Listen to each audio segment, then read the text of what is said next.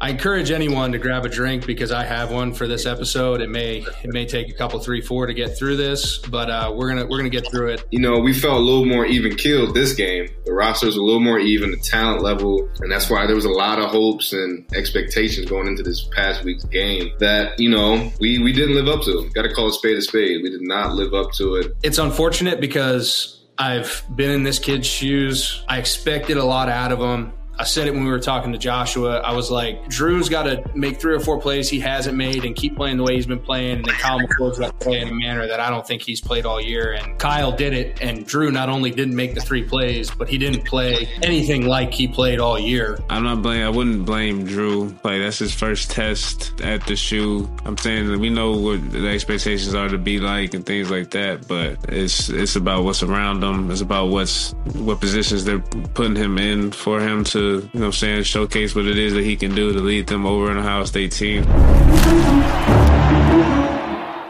sneak right side, touchdown, and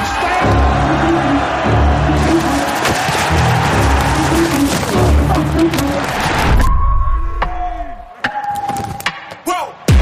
Who knew I would make it this far? Yo, guys, we got the merch. We have hats, shirts, hoodies, we got it all.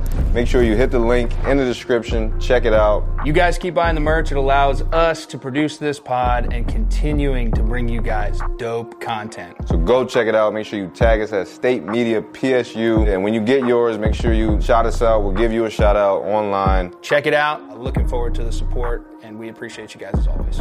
Gentlemen, ladies and gentlemen, welcome back to The Pocket. I encourage anyone to grab a drink because I have one for this episode. It may take a couple, 3, 4 to get through this, but we're gonna get through it. But on a brighter note, we got our guy number 5, DaeSean Hamilton, joining us for the entire episode. We're riding this wave like we did with Sickles. I think there'll be some funny stories. I think there'll be some good points brought up by my man Pots and Pans over here.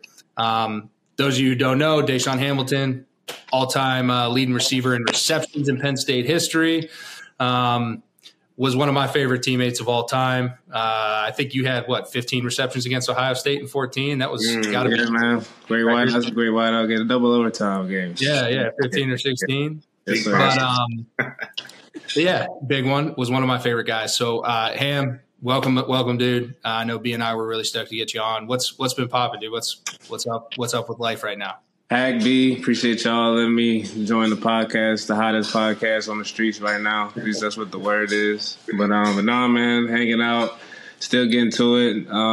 For all the Penn State followers out there, I've been hurt the last 2 years, 2 seasons, and then now I'm back finally healthy, working my way back in the league. But obviously still been following along with Penn State, still been following along with how the guys been progressing over the years and things like that ever since I left.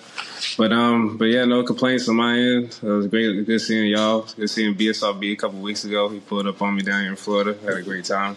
But yeah, no complaints on my end. Happy to see you healthy again, bro. Yeah, man. Feels great. Feels good. Been a long time, but, there's a lot of work, a lot of hard work got into it. But appreciate that. Appreciate that a lot.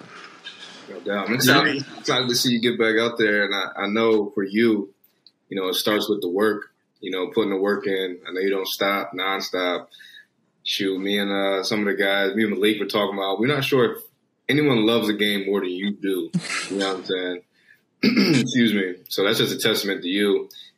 And I know we were supposed to, tell some stories. We'll get there. But I kind of want to get right into it because you did have a monumental game against the Buckeyes a couple of years ago. Can you tell us one of your highlights of that game?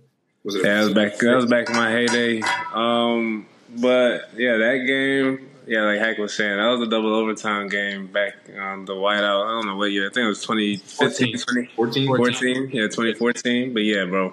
That game was crazy. We were that was the year I think it was the first or second year we were hit hard with the sanctions and shit like that. So that game was supposed to be a whole lopsided, unfair David and Goliath battle and shit like that. But I think even leading up to that week, I remember at least specifically me, Hack, Gino, y'all on the defense. We were just, we were actually extremely excited for that think that was my first whiteout I got to play in.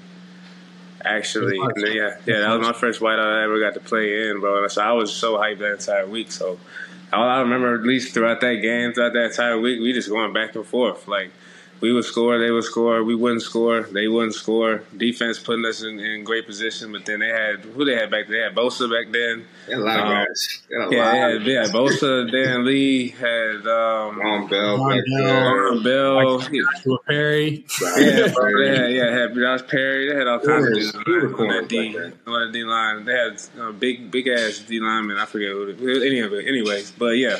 So I remember, bro, like just every possession. I just remember like it was like do or die. Then what do I remember specifically? I remember one play, bro. Heck, I know you remember this play. I don't know what the play was called. It was when I was supposed to have a basic. I don't know what Gino was supposed to have. Because we were stacked. We were stacked on the left, and I don't know what Gino was supposed to have. But Gino ran a basic too, and it was in double overtime. And I was at least the shorter router. Gino was like probably 2 or 3 yards right in front of me. You threw it to me, and then that put us in field goal position, I think, to tie with the field goal for us to go to double overtime. But no offense, Hack. But the one thing I do remember is, bro, obviously how the game ended. Remember how the game ended? Yeah. Yeah, my knee does and my hip does too. Still. Yeah.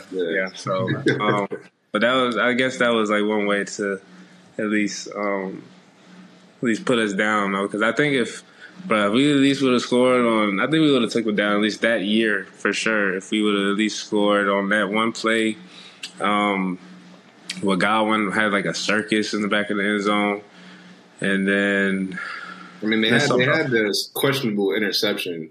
Was that the one? Did they block a punt on us that week? I mean that game too. I don't think so. There was a questionable interception, which I will stand on.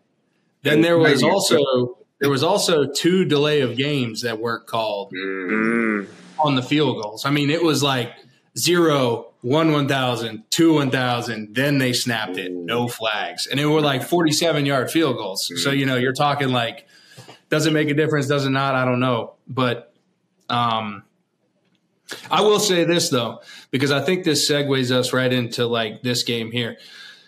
When I needed a play as the quarterback, I knew exactly who was going to win that entire game, and it was number 5. And you highlighted one of them, but there was multiple ones. I mean, I kind of left you out to dry on a slant on like a 3rd down. You went up and got it, tucked it, knifed, got some extra yards. Like there was a lot of plays you made throughout that game that kept us on schedule. And like I said, you had, I think, damn near 15 receptions that game. Yes, sir. Dude, one I remember from that game, it takes me to Theo Johnson laid out Ohio State player this past week. It kind of went unsung because the play, I think it was a negative rush yard, but he smacked him on a tight end, kind of bringing it back across. I got lit up by Zeke. By Zeke Elliott. I tell you, I timed up this blitz off the edge like perfectly. I had the snap count. By the time the ball left the ground, I was a foot in the backfield.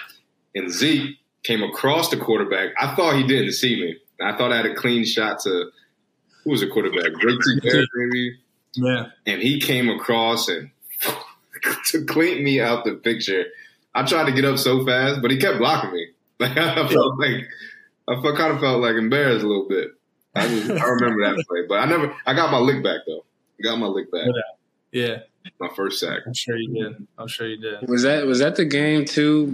I'm coming at the defense now from back then. Was that the game where JT had like, I don't know, like 9, 10 straight completions in the game, or am I thinking of a different year? That might have been 2017 after I left.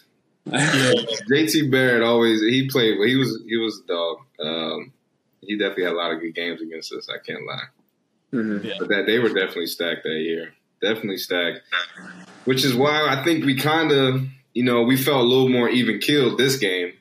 The rosters were a little more even. The talent level was a little bit better matched for this season.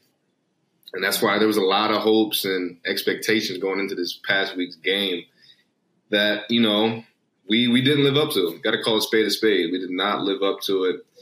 And they executed. In my opinion, they executed. We didn't. There's a lot to get into, which we will. But that's kind of the bottom line for me. And I know DaeSean, you guys got a lot of points to make. And where do you guys want to take it? You want to take it to offense first? Yeah, let's go to offense. And I kind of want to frame this up as like a triangle, a reverse triangle, however you want to look at it. I'm going to start at the skinny part, work our way broader here, right? And it's unfortunate because I've been in this kid's shoes, both in the valleys and on the peaks. But I do have to call a spade, and Drew, man, it was a shame. I expected a lot out of him. I said it when we were talking to Joshua. I was like, Drew's got to make 3 or 4 plays he hasn't made and keep playing the way he's been playing. And then Kyle McCord's got to play in a manner that I don't think he's played all year. And Kyle did it, and Drew not only didn't make the 3 plays, but he didn't play anything like he played all year from an efficiency standpoint. And that's my first point. Like when it comes down to orchestrating, and I think that there's some other things that we're going to get into that may have magnified that and put him in situations that weren't quite advantageous for him. When there were plays to be made, he didn't make them. And that's just part of the position and plugging along and figuring it out. And unfortunately, it happened on prime time in his home state against the biggest opponent that we've had to date and is going to have ultimately playoff and championship ramifications. So what do you guys evaluate about Drew? Because like I said, I got all kinds of stuff, but I'm gonna let you guys talk, and I'll play Robin Dial's Batman here. I'll kick it off just because I always want to start with love, even though it kind of had a little bit of hate into it. But I mean, he owned up to it right after the game. Yeah, sure. In the press conference, which I loved. I mean, he didn't shy about grading himself off the performance, which I think is big. And it's only the 7th start, but as you said, it's big shoes to fill at that role at Penn State, at that position, obviously across the country, no matter where you are. And I think, like you said, he did not play his best game. The offense in general did not play their best game. And as I said, I'm not going to get into the weeds of play-by-play. I know everyone's doing that. Oh, he should have threw here. They should have done this, should have done that. Obviously, hindsight's always 20/20.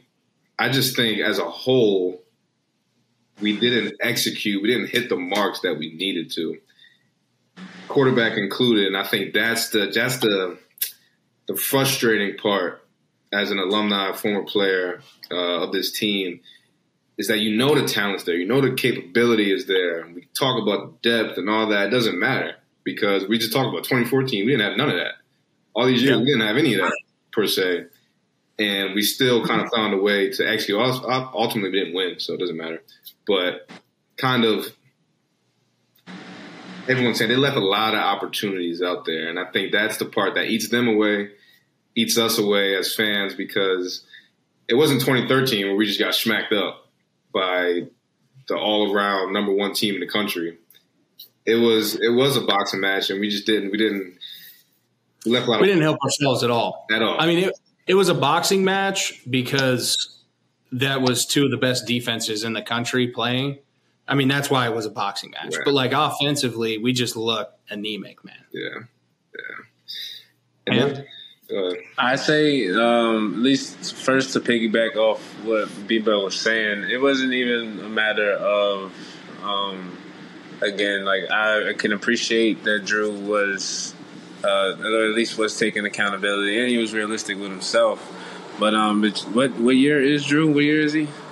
Sophomore. At least during the game, I know one of the announcers, they made a great point. They were talking about that the game, at least Ohio State's defense made Drew turn into a true drop back passer, where now you got to pick defenses apart. Now you got to know where you're going with the rock before you even snapping the ball, kind of thing. So I think that also was a big difference maker in the game, because then now not only is the onus on Drew to begin with, obviously to know where to go with the ball, but now you got to have the guys that are able to, Hack was saying to begin with, that you can go to with the ball when you need a play, when you need to get the move to change, you need a first down, you need to keep the momentum, you need to sustain the life of the drive, or you need to be able just to sustain a whole drive, taking time off the clock, give you a defensive break, things like that. So I think, again,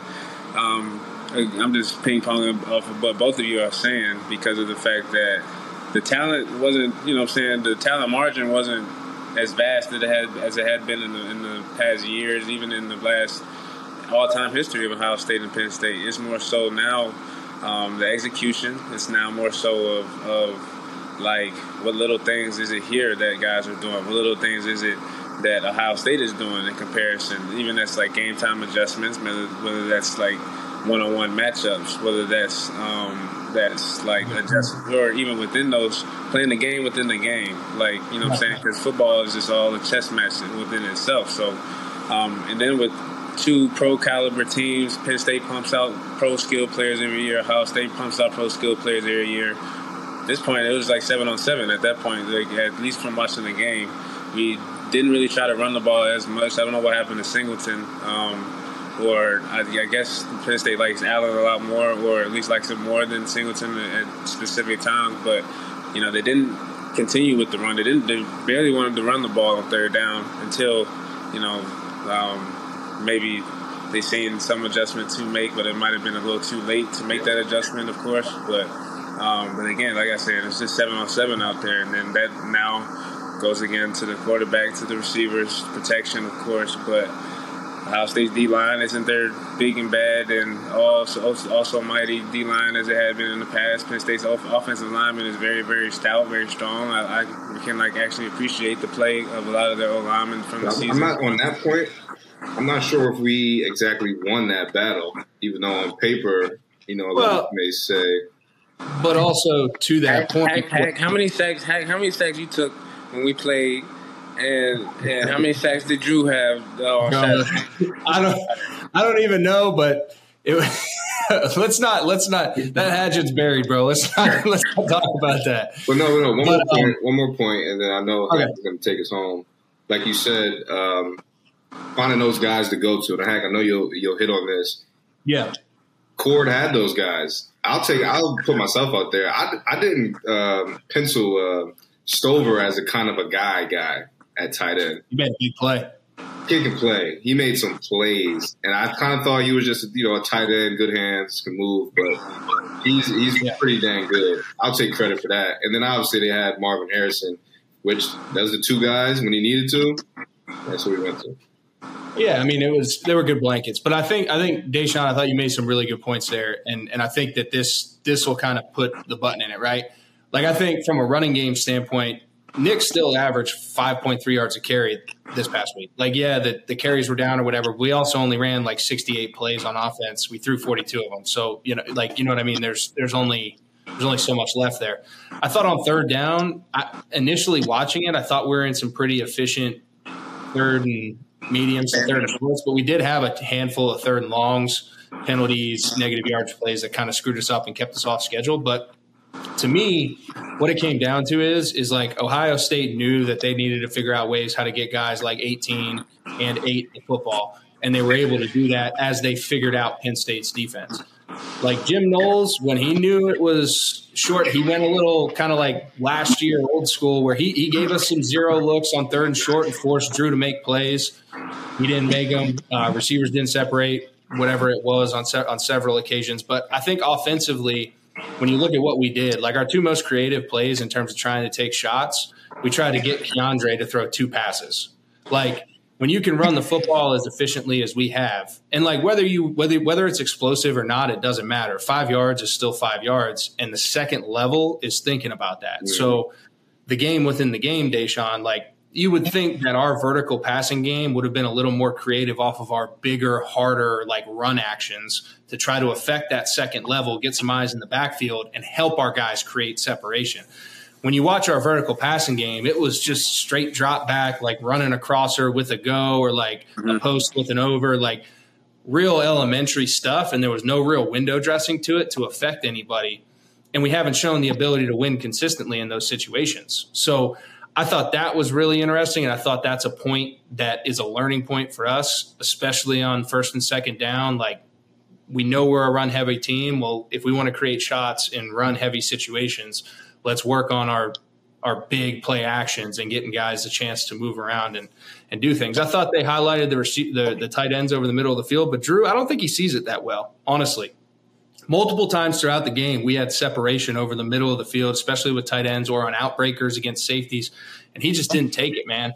And I think that goes back to what you were saying, like when we didn't have separation, it just looked like crap. And then when we did have separation, Drew was either confused the majority of the time. He did make a couple of the throws, but the majority of the time he was confused and wasn't throwing it to the right guy who was creating the separation based upon the coverage they were given, or he just flat out missed it.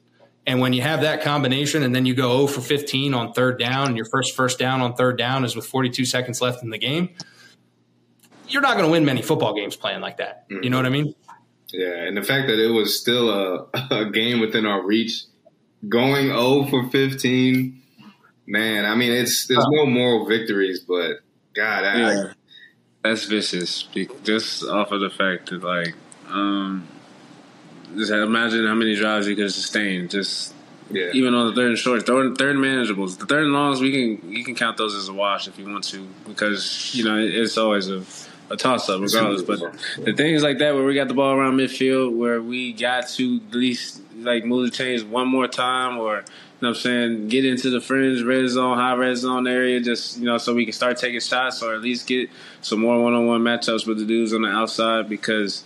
Like, when you would see Ohio State, again, they weren't, like, launching the ball all up and down the field on us. When they were able to sustain drives and things like that, like B was saying, they was going to Marvin Harrison Jr., and they was going to Stover.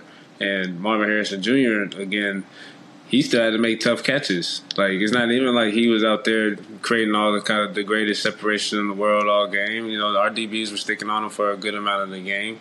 So, on the flip side for Penn State, if Drew ain't on target, or if Drew might have missed it a little bit here, a little bit high, a little bit low, a little bit things of that sort, they still need somebody to be an eraser, need somebody to go out there and make that play, need somebody to at least carry the spark or bring a different spark. That's even on an all-season basis, to where, like, I haven't necessarily seen, obviously because Penn State's been such a great team overall, or the better team than a lot of the guys that they're playing, that'll overcome. But, like, again, not every game is going to end up being, David and Goliath, and not every game is going to be like a highly favored one side of the ball, or somebody, is being the favorite to win regardless. I think it's more so like those little plays, that extra, X factor. Yeah, those 3 or 4 plays that keep you on the field, that it just changes the whole mindset of the game, changes the whole flow of the game. You don't even have to score off of it, things like that.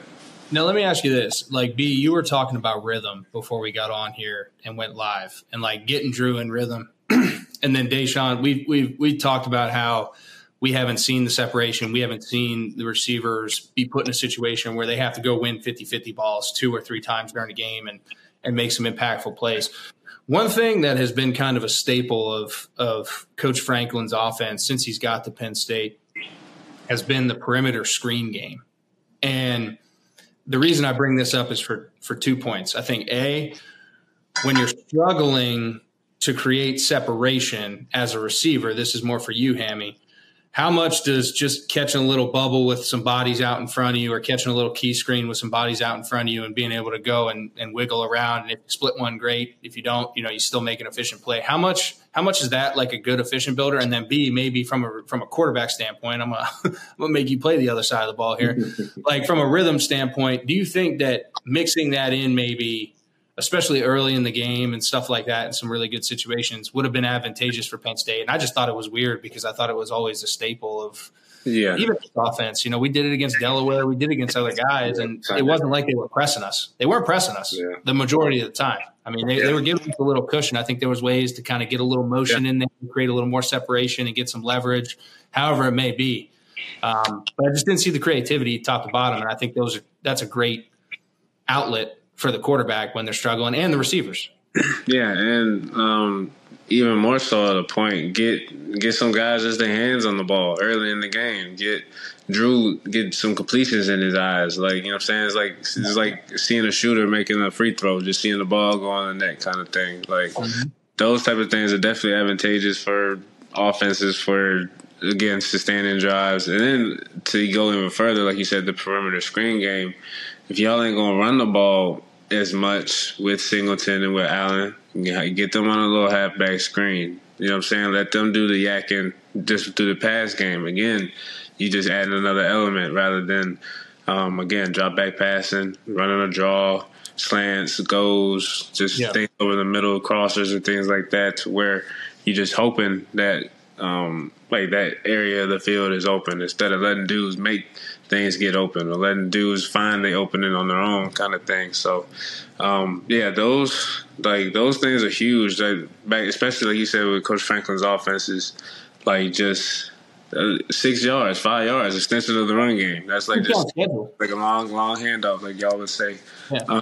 And then that's also stretching the defense, stretching them laterally, stretching them to the point where like they got to run. And then they're going to maybe set up their alignment a little wider because they just got hit on the perimeter for a screen. Then that's when you run it up the middle, things like that. So, you're absolutely right. You hit the nail on the head with the at least the creativity or like the throwing counter punches or this didn't work, but I want this to work. So let me try and get something going to where like I can get back to this later kind of thing, at least from the play calling standpoint and from the playmaking standpoint too. So don't ever forget it's two-folded. Yeah, I would say, credit to the defense. Played a hell of a game. And just speaking to the point on the cross, the shallow crosses and passing it off. I mean, that's high-level defense. And for what it looked like, they were communicating in it.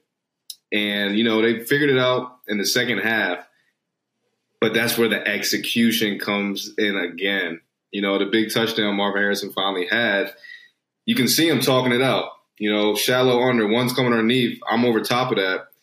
But then they run into each other. And, maybe that was schemed up by Ohio State. I'm not sure. But just comes down to the execution. And credit, once again, kudos to them seeing that and taking advantage of their best player, one of the best players, against, an advantageous position against a linebacker. It's an advantageous matchup. Yeah. I mean, I know Ham's licking his chops whenever they got a linebacker trying to guard him. Yeah. 100%. I think it's more so, too, that, like you said, they're trying to pass it off. They're trying to do the communication the right way. But it's just like, I don't know. Somebody has to see it coming, or you just have to understand tendencies, like tendency breakers and things like that. Third and short. And then again, Marvin Harrison was getting all his shit off of yak, all his yards off of yak. He wasn't never really like going up top. He wasn't making spectacular catches. He had a couple tough grabs throughout the game, but like I said, dudes had him like at least on the wraps for a good amount of the game. Besides like that big, I don't know, trick play or whatever. It was the first drive. He had the big like bench route, the big that he caught that had big explosives, but like that was a 30 yard gain, and then. Like he finished with 120 yards. Yeah, that was 40. And then touchdown he caught was 20 on the shallow. The first shallow they ran with him, he had 30 on that. So like you're sitting there, and then like 4 or 5 plays, he had the vast majority of the yards he had in the game. Mm-hmm. To your point, it was pretty much all yak. Like RDBs are sticky for sure. And when he did, they were right there. And just going back to the shallow cross, Ham, you said it, and you had said it, Hack, about Drew. There's anticipation for the quarterback position, but there's anticipation in every position, and especially at linebacker. This may have been one of my greater, attributes. I wasn't necessarily a blazer. I wasn't going to smack you in the mouth per se, but anticipation was my thing as far as, I know there's a crosser. I know a crosser's coming, and I understood this more in the league, I will say. And I know he's way faster than me. So I got to get my little shuffle 2-step momentum going east and west before that guy gets to me, so I can pick up that speed and kind of get a head start on it. And those little things like that linebackers in every position you kind of got to build on your own. You can't necessarily coach it. You can't necessarily teach it. It's your own film study, even if it's just a zone drop, getting depth. Something's coming behind you, but you can't see it. That's anticipation. You saw 2 go out, so one's probably coming in, whether it's 15 yards, 5 yards, whatever it may be. Little things like that. It's what we have to hone in on to eclipse, these these guys that were, still falling behind. Yeah. And then I think to kind of hit the base of this pyramid here, I thought there were 3 moments. If I'm going to zone in, like, take away the fact, the execution, all the minutia that we just talked about. Cool. Like, hash it up to, like, players making plays when they needed to and other players not making plays when they didn't need to. But I thought the 3 biggest moments in this game were the fumble return for a touchdown that we had that got called back on the holding or PI. Yeah.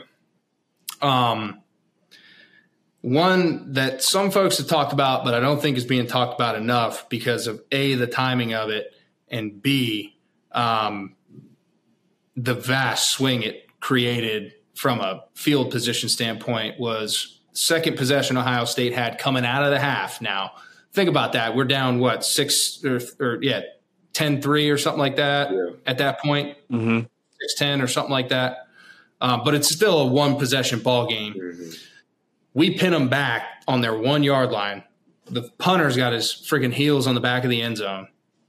And a guy who had a hell of a week last week is back there returning the punt in Day. And guy kicks him a line drive, and he doesn't field it. It ends up being a 72-yard punt and completely flipping the field, which I know as an offensive player, like, that is so deflating. You're sitting there like, all right, cool. Like, we're about to get this ball at least the minus 45 if he has a good return plus territory. Like, we're right in this thing. And from a momentum standpoint, when you're talking about these types of games, momentum plays such a big factor in it. And, again, take all the execution prior to that out the window. I mean, even in our 2014 game, like we were talking about, it took Zettel picking off a ball and scoring for the offense to come alive. We were down 17-0 at that point. Mm-hmm. So you see those momentum type games and they feed off of one another. And that was just one that was more of a deflator, in my opinion, than anything else. And then we have the muff punt late in the third quarter where we get it in the plus 45 and we don't get any points off it. So there's 3 points in that game where Ohio State left the door wide open for us. We just didn't execute. And that's a tough pill to swallow. Yeah. A lot of meat left on that bone from this past weekend. But hey, yo. But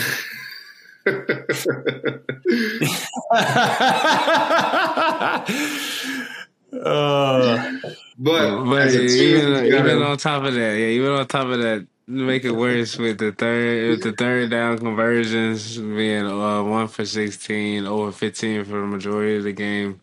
And then like we're 15, dude. Like let's keep it a bean. You're in trash time, and your first third down completion happens. Let's just be honest. Nah. Then another stat I had heard too, because that like you said, our first offensive touchdown, we had 6 total yards of offense in the second half until that last drive for the first touchdown and things like that. Like. That's even in itself. So, again, not sustaining drives, but then not taking advantage of the muff punt.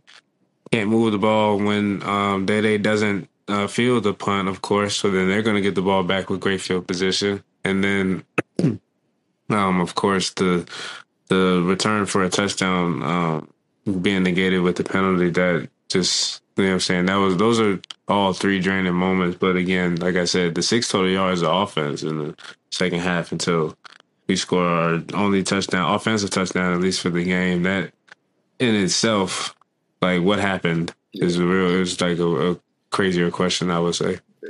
Yeah. There's a lot of fingers to point possibly and everything like that. But like, is it finger pointing? No, I'm saying like it's easier for people. I know a lot of fans are going, oh, it's Franklin, oh, it's Yursich, oh, it's Drew, oh, it's this person, that person. As a collective, I think we can all agree it's kind of what we spoke on. It's like, who in that moment, in those moments, on those 3rd and 3s, whatever it is, to sustain the drive. Yeah, I need a player to step up. Is it gonna be the guard to make that ceiling block, kick out block, the tight end to make that kick out or that catch or to rip across hard enough, or the receiver to rip across the face, even if you don't catch it, to get the flag, because they're holding too. I've been saying all year, Ohio State, Michigan, it's going to come down to these plays. Can you rip across and run your route hard enough to get a flag or to rip across and make the catch?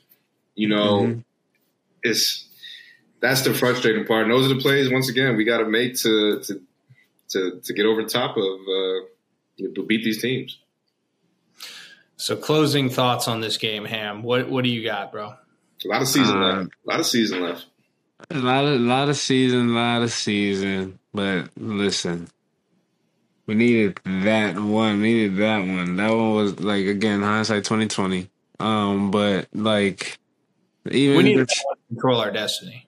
Yeah, I would even say to control our destiny, but I think even just to like get the monkey off the back, though, like, you know what I'm saying? That's the like, or beating them at the shoe too. Beating them at the shoe, getting the monkey off your back is a whole totally different thing. Because you know what I'm saying, I don't know if we. I think the last time that happened was like 2011, 10, somewhere in there. Yeah. So like it's earlier. So I think it was a hard fought game. I don't think, again, like, there's no fingers to point. Nobody can play the blame game because, again, it's a team, and you know what I'm saying, it's really all the players. I look at it from a player standpoint. I don't ever look at it at least like play call or nothing like that, because when it comes down to it, it's football too. 11 on 11. Hey, I'm running the slant, throw it, catch it, first down, keep the ball rolling, and things like that. There's plays to be had too. Mm-hmm. Like, that's the thing, is like there's plays to be had just by rolling the ball out on the field. Yeah, exactly. That's what I'm trying to say. I'm gonna put a bow on this. I think both you guys make great points, but I'm gonna try to do it from a holistic view. Right? I think as a fan base, naturally we overreact to good and bad. And unfortunately, this was really, really bad on the offensive side of the ball. The bright side in that is the defense kept us in the ball game. If you want to count the trash time touchdown or not, hey, we were in it the whole time. Won the blowout, didn't get smoked, and we played like hot garbage on offense the whole night. So we know what our ceiling, what our floor is now. And then as a team, what we're capable of still doing against a top 5 team. I'm confident in that, right? Moving forward, if I'm going to take a positive away, I'm extremely confident in that. I think that goes back to what we've talked about all year: roster development, talent, and depth. Jimmy's and Joe's still play the ball game. When you're playing against the best teams, that's what matters. And although some of those guys in particular let us down, some of those guys also kept us in that ball game for the entirety of the 4 quarters, right? I look for the offense to rebound, and they need to quick. I've been preaching patience, and part of this might just be the fact that I didn't really have a lot of this during my tenure up there when I first started playing, but like 7 games in, like you gotta start getting a feel of things as a whole, as a play caller, as a quarterback, as a receiver, of who you are, what you're going to do, and then be able to build on that. Know what your tendencies are. You already had your bye week. You should have already done a deep dive into that. Time to start getting a little creative and start putting your guys in situations to be successful consistently. And I think we know now that we can't just line up and do it. So there's going to have to be some scheme involved in terms of us doing it that will at least give them a little bit more of an edge. And that's what goes back to just the play action game, stuff like that, so on and so forth. Defensively, boys, keep that shit up, man. I think Coach Franklin said it in his presser, two of the best teams. And also kudos to Ohio State. Yeah. I don't think that that's enough as well. I think, we're sitting here expecting us to light up 600 yards against a really, really talented defense. It wasn't going to happen. But I think at least on the other side of the ball, Ohio State offensively did what they needed to do, made the plays when they needed to make it.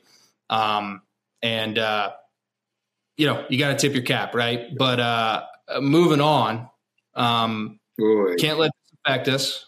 What? Call me corny, but I think Drew's press conference was his Tim Tebow moment. His never again. Damn, bro. I love it. Never again. I believe in this kid, man. To end it with love. I'm his biggest fan, man. I want him to do well. I really do. But you know what? Heard it here on the pocket first, dude. Never again. 15-15. Let's go. Yeah, next game. But as you said, man, a lot of season left. And all these games are big. Bigger than ever. And these teams are no slouches neither. Crazier stuff has happened too, right? Yeah. So I think we got to get back to executing against teams that we can go out and out execute. Yeah. Indiana being one of them, coming up next. I hate it. Then we got Maryland away. And then the game that's going to be make or break for these guys if nothing else crazy happens for the rest of the year.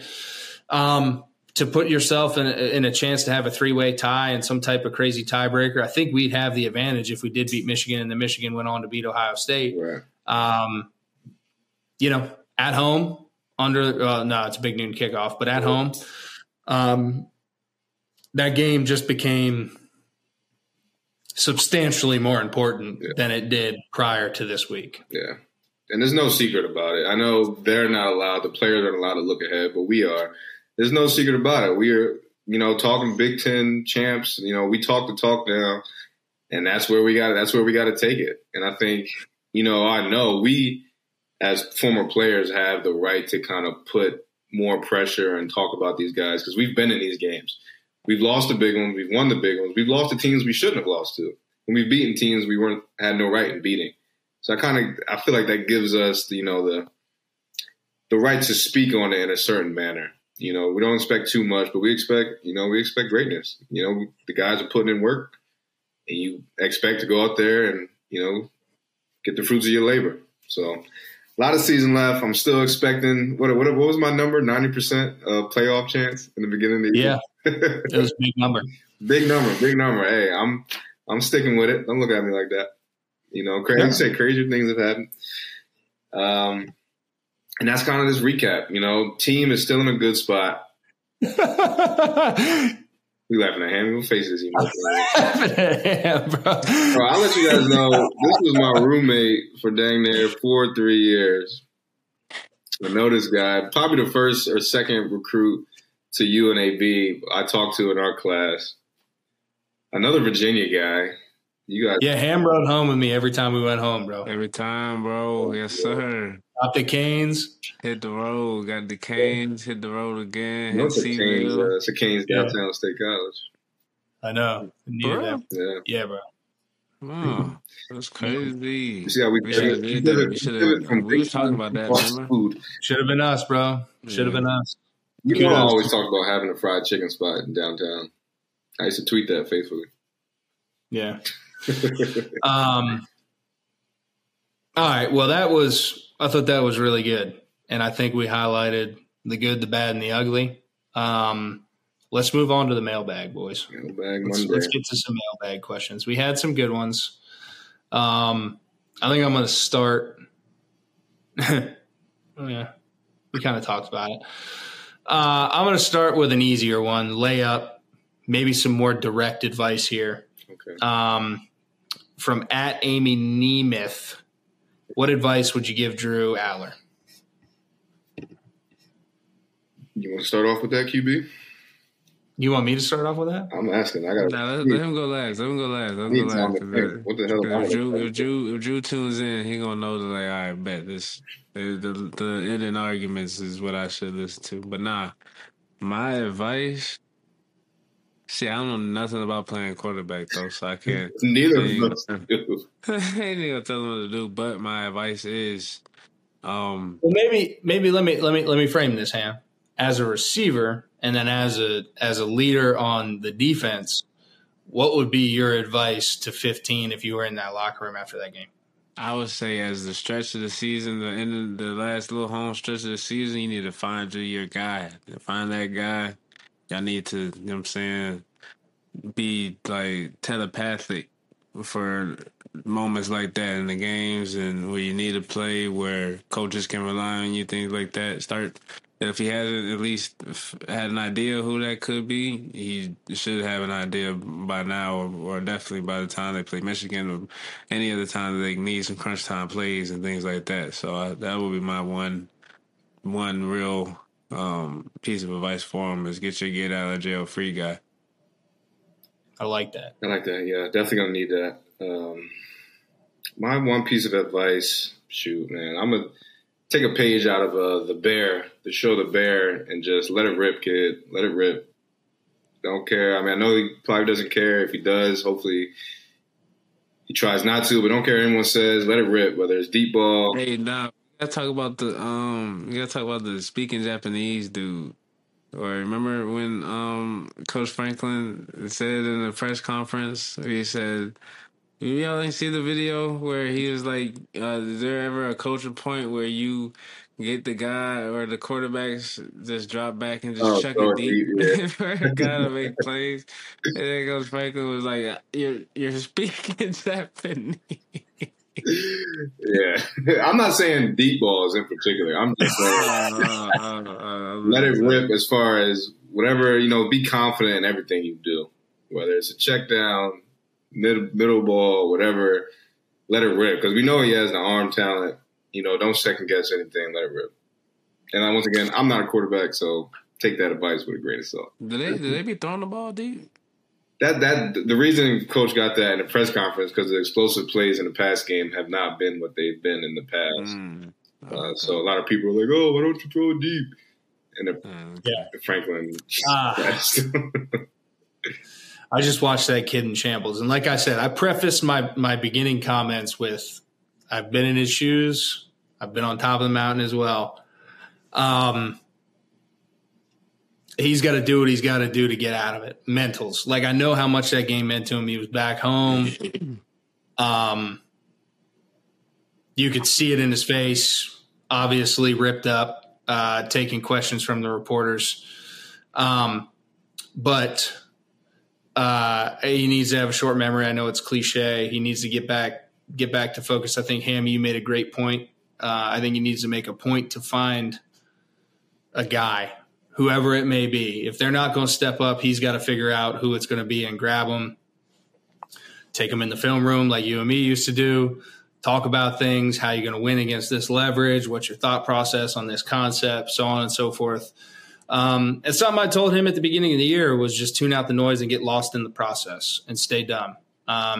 It's really hard with these types of games and the adversity that comes with it, and then the noise, the outside noise that comes with it, to do that, especially when you're the one that gets shoved in front of the microphone every week. But he truly does have to do that. And, I like to think that the staff is going to do a good job of trying to put him in better situations and make it easier for him.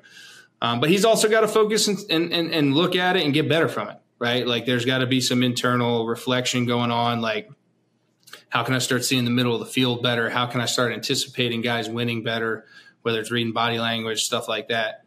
But I think he realized he has to play with a different pace and a different amount of anticipation than he did on Saturday to beat the big dogs. So, Hammy, you talked about that. Great points. But ultimately, kid, shake it off. Get back to the work, man. Get back to your boys in the locker room. Those are the guys that matter. And it is back to work. You got a great rebound opportunity, man. You got an Indiana team. I don't even know what the hell Indiana's done all year, to be completely honest with you. That's listening. So, you feel good again. Yeah, great chance to get up on it and go do your thing. So, what else you got? All right, that was an easy one. Give me something. Hit me. You want one, B? No, I'm saying, give me something. Let's not go easy. Oh man, curveball. Yeah. I don't know if I want to go to the big dog yet, but we'll get to that one. We will get to that one. Let's go to my guy John Carter, Papa _John 814. Big Papa. Yeah, Papa John. Papa John. B-Bell, as a defensive player in a game like this where the D played lights out, how do you feel about the offense flopping? And then Hammy, I'll piggyback off this, but I'll act like John directed this at you and that he knew that you were our guest because B-Bell told him during his Mailbag Monday video. Do you lose faith in the staff, head coach or offense, for the scheme? Do you put this more on Aller or Mike Yurcich? how, as the QB, can you improve effectiveness with wide receivers? We touched on that. So let's focus on the first two of those. So, B, I'll let you rip first, and then Hammy, you'll touch on that. I'll read it again, Hammy, if you need me to, because I got short term memory loss too. I'll start off with, when you're a part of a team, and if you're a true team player, you're never even thinking the way this question is posed. But I've been in games where the defense is balling, the offense is struggling a little bit. And to me, it puts more of an onus on me to make a play, to be honest. Not that I look forward to being in those games, but as we said, when those moments come and the offense is struggling, we need a play to get off the field or a turnover, that's kind of when I come alive a tad bit. And I kind of try to feed that into the surrounding players on the team, whether it's, anyone like, yo, this is it. It's a tight game right now. We're on the field a lot. We got to make something happen to get off the field and spark this team. As you said, it may be a Zettel pick six. We had a team full of guys that were ready to make those plays. And I think that's where the difference has to come. I know we talk a lot about team ball. Everyone's been good. The numbers are good. But all that doesn't mean nothing unless you step up in a big moment. I like it. Ham, do you need me to read it again, bro? You said something about. Yeah. I got you. Don't even go down the path. I got you. Do you lose faith in the staff, head coach, or offensive coordinator for the scheme, or do you put this more on Drew or Mike Yurcich? Dang, B.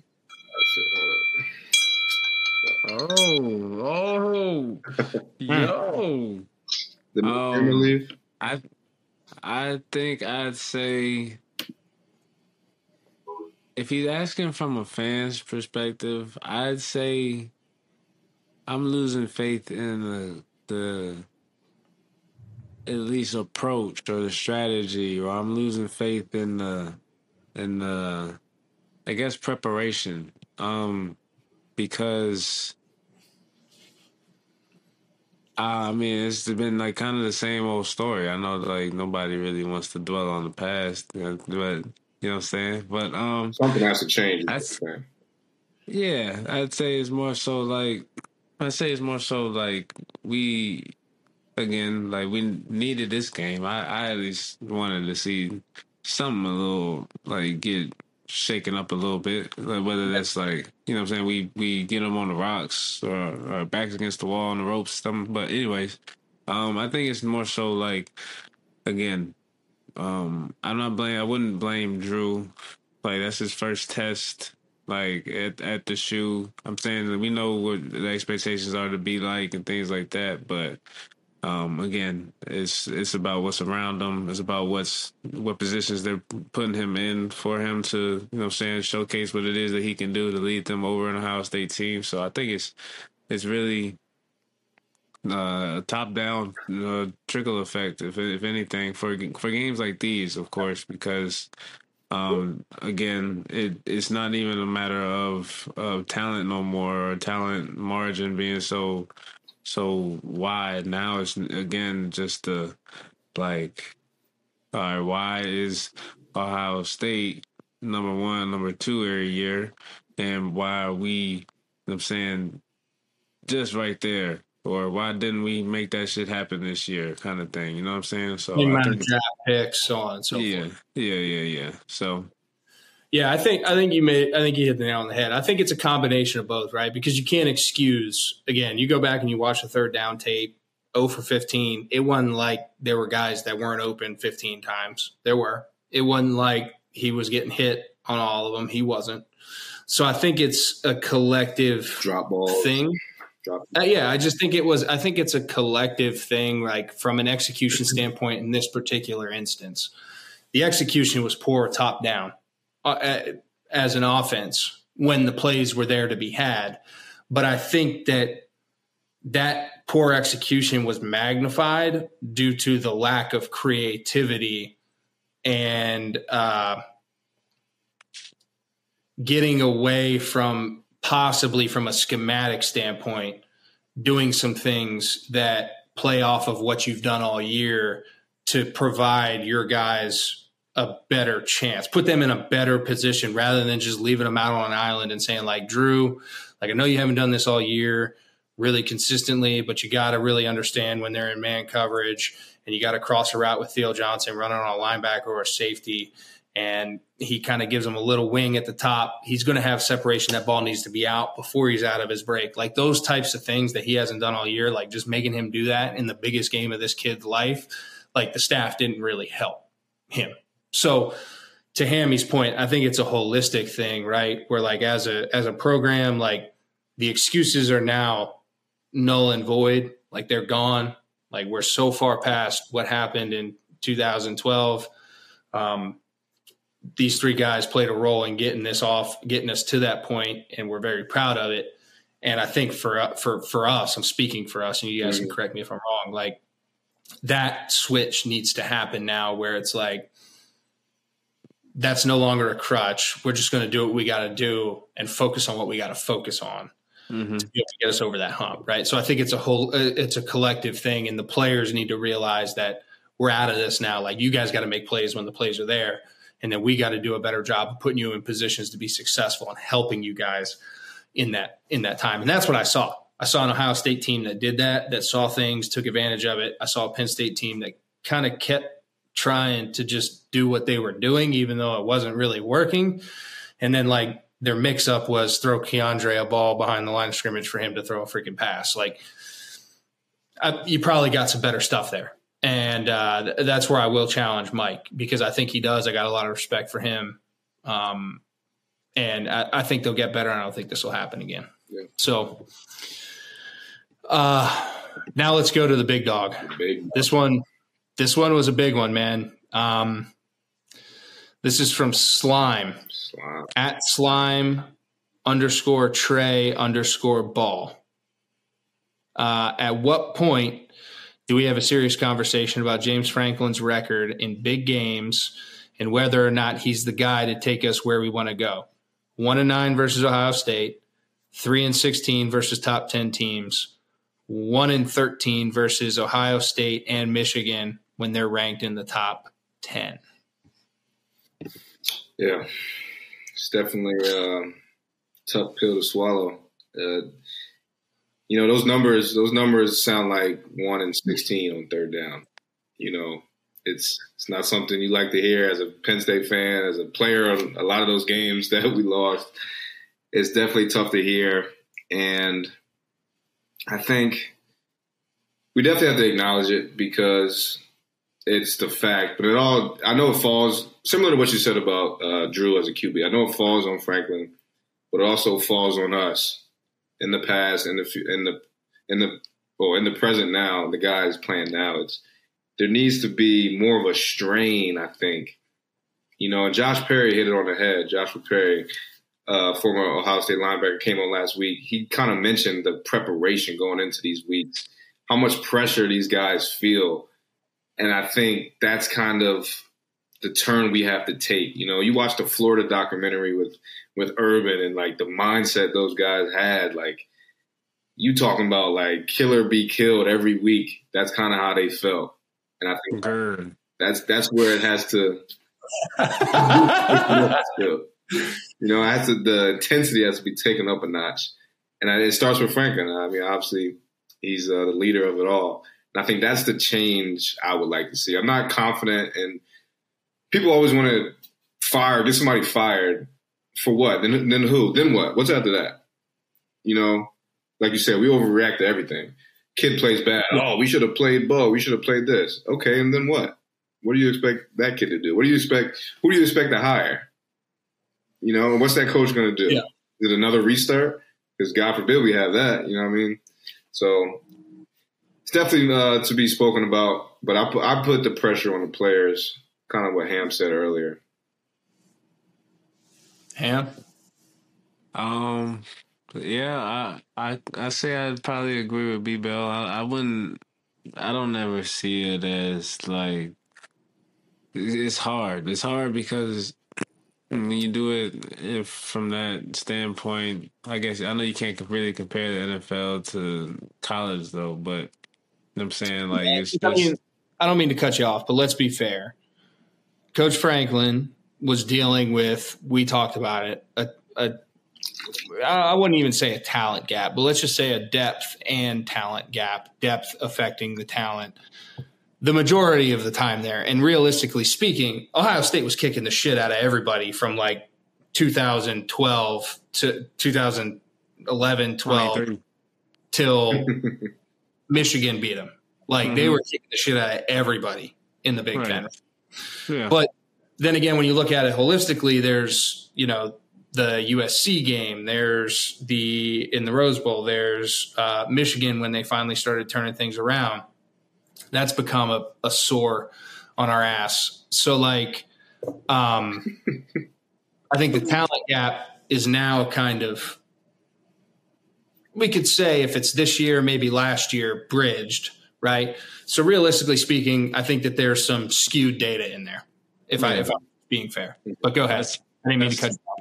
No, that played into what I was going to say. I didn't want to compare the NFL to college, but it's really like in college, sometimes you can't control what dudes you get to come to your school. You can't really control like grabbing a lottery. I'm not even a lottery pick, a top 10 draft pick every single time. Even though it seems like Ohio State will always churn dudes like that out. I'm saying like it's just the history of the school rather than our most recent history. Like you had just said, he had a big.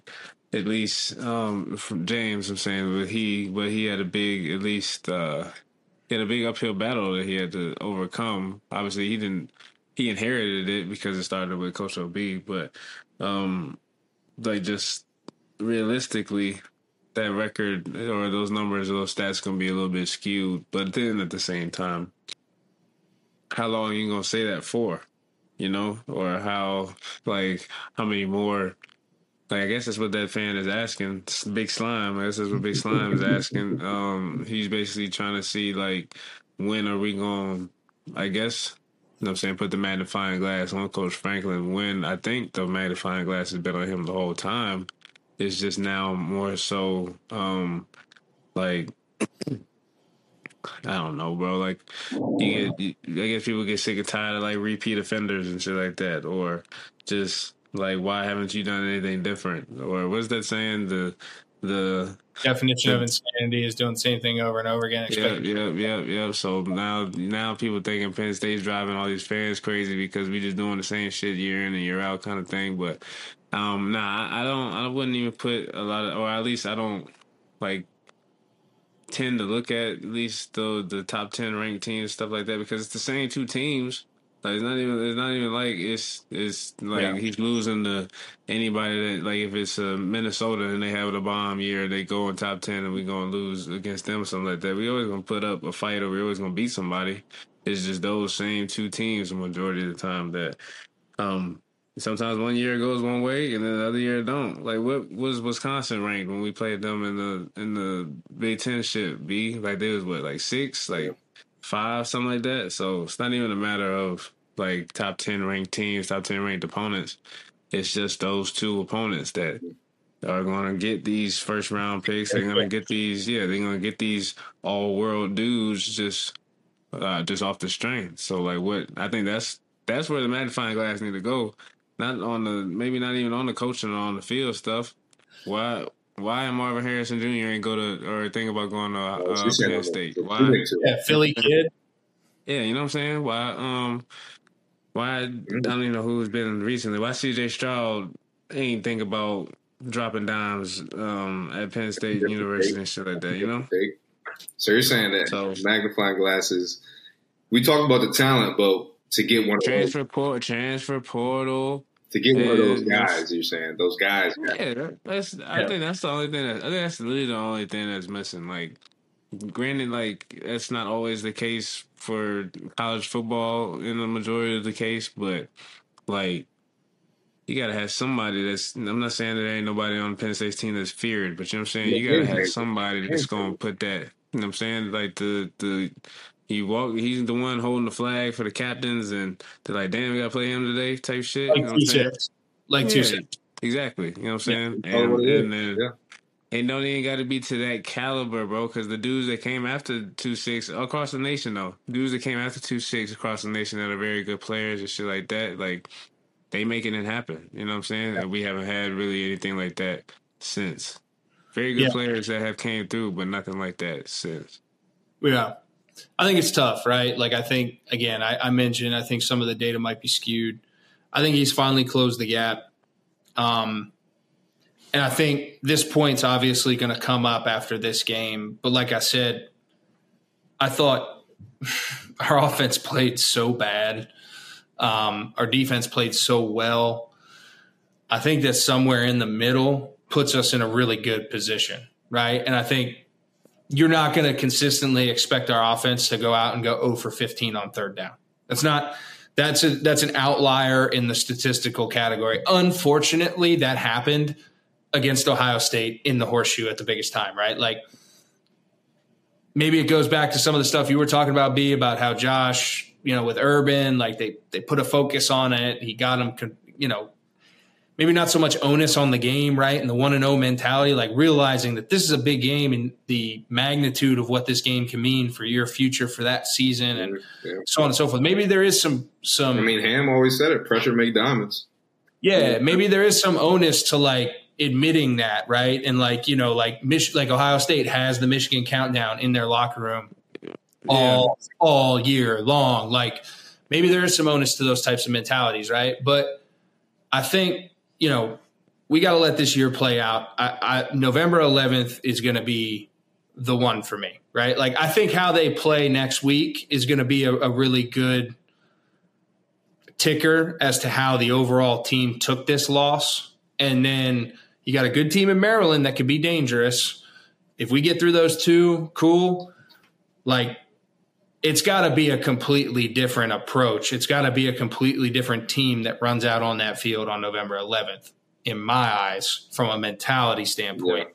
And I think that's where Coach Franklin can take advantage of it. And if I'm going to say a learning experience for him at all, that's something that I think his next step in his evolution is. And I think he's done a good job of growing throughout his tenure here in a lot of other areas. So I look forward to him taking advantage of that opportunity.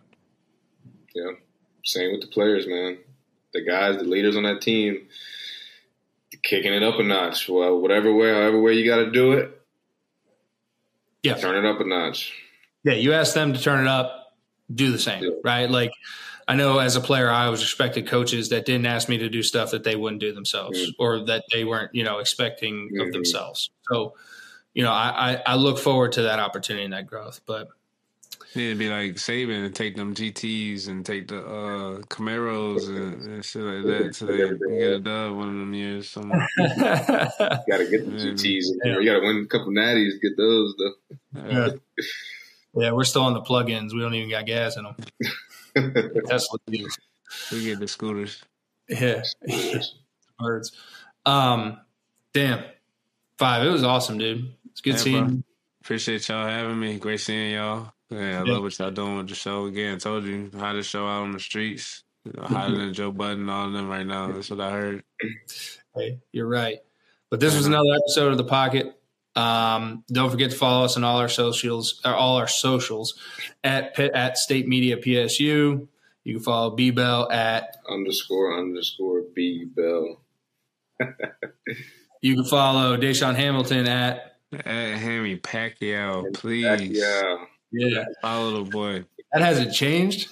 Damn. Yeah, you are the type of dude to not switch it up, but damn, dude. Man, regardless. For a minute. I've been there for a minute too, at C. Hackenberg 1. But yeah, man, make sure you're following us. We got merch, The Pocket. You can hit that up, find it on Mercury's website. But we appreciate it as always. And this was another episode of The Pocket. Moving on from Ohio State. Wipe it out. Looking forward to Indiana. Here we go.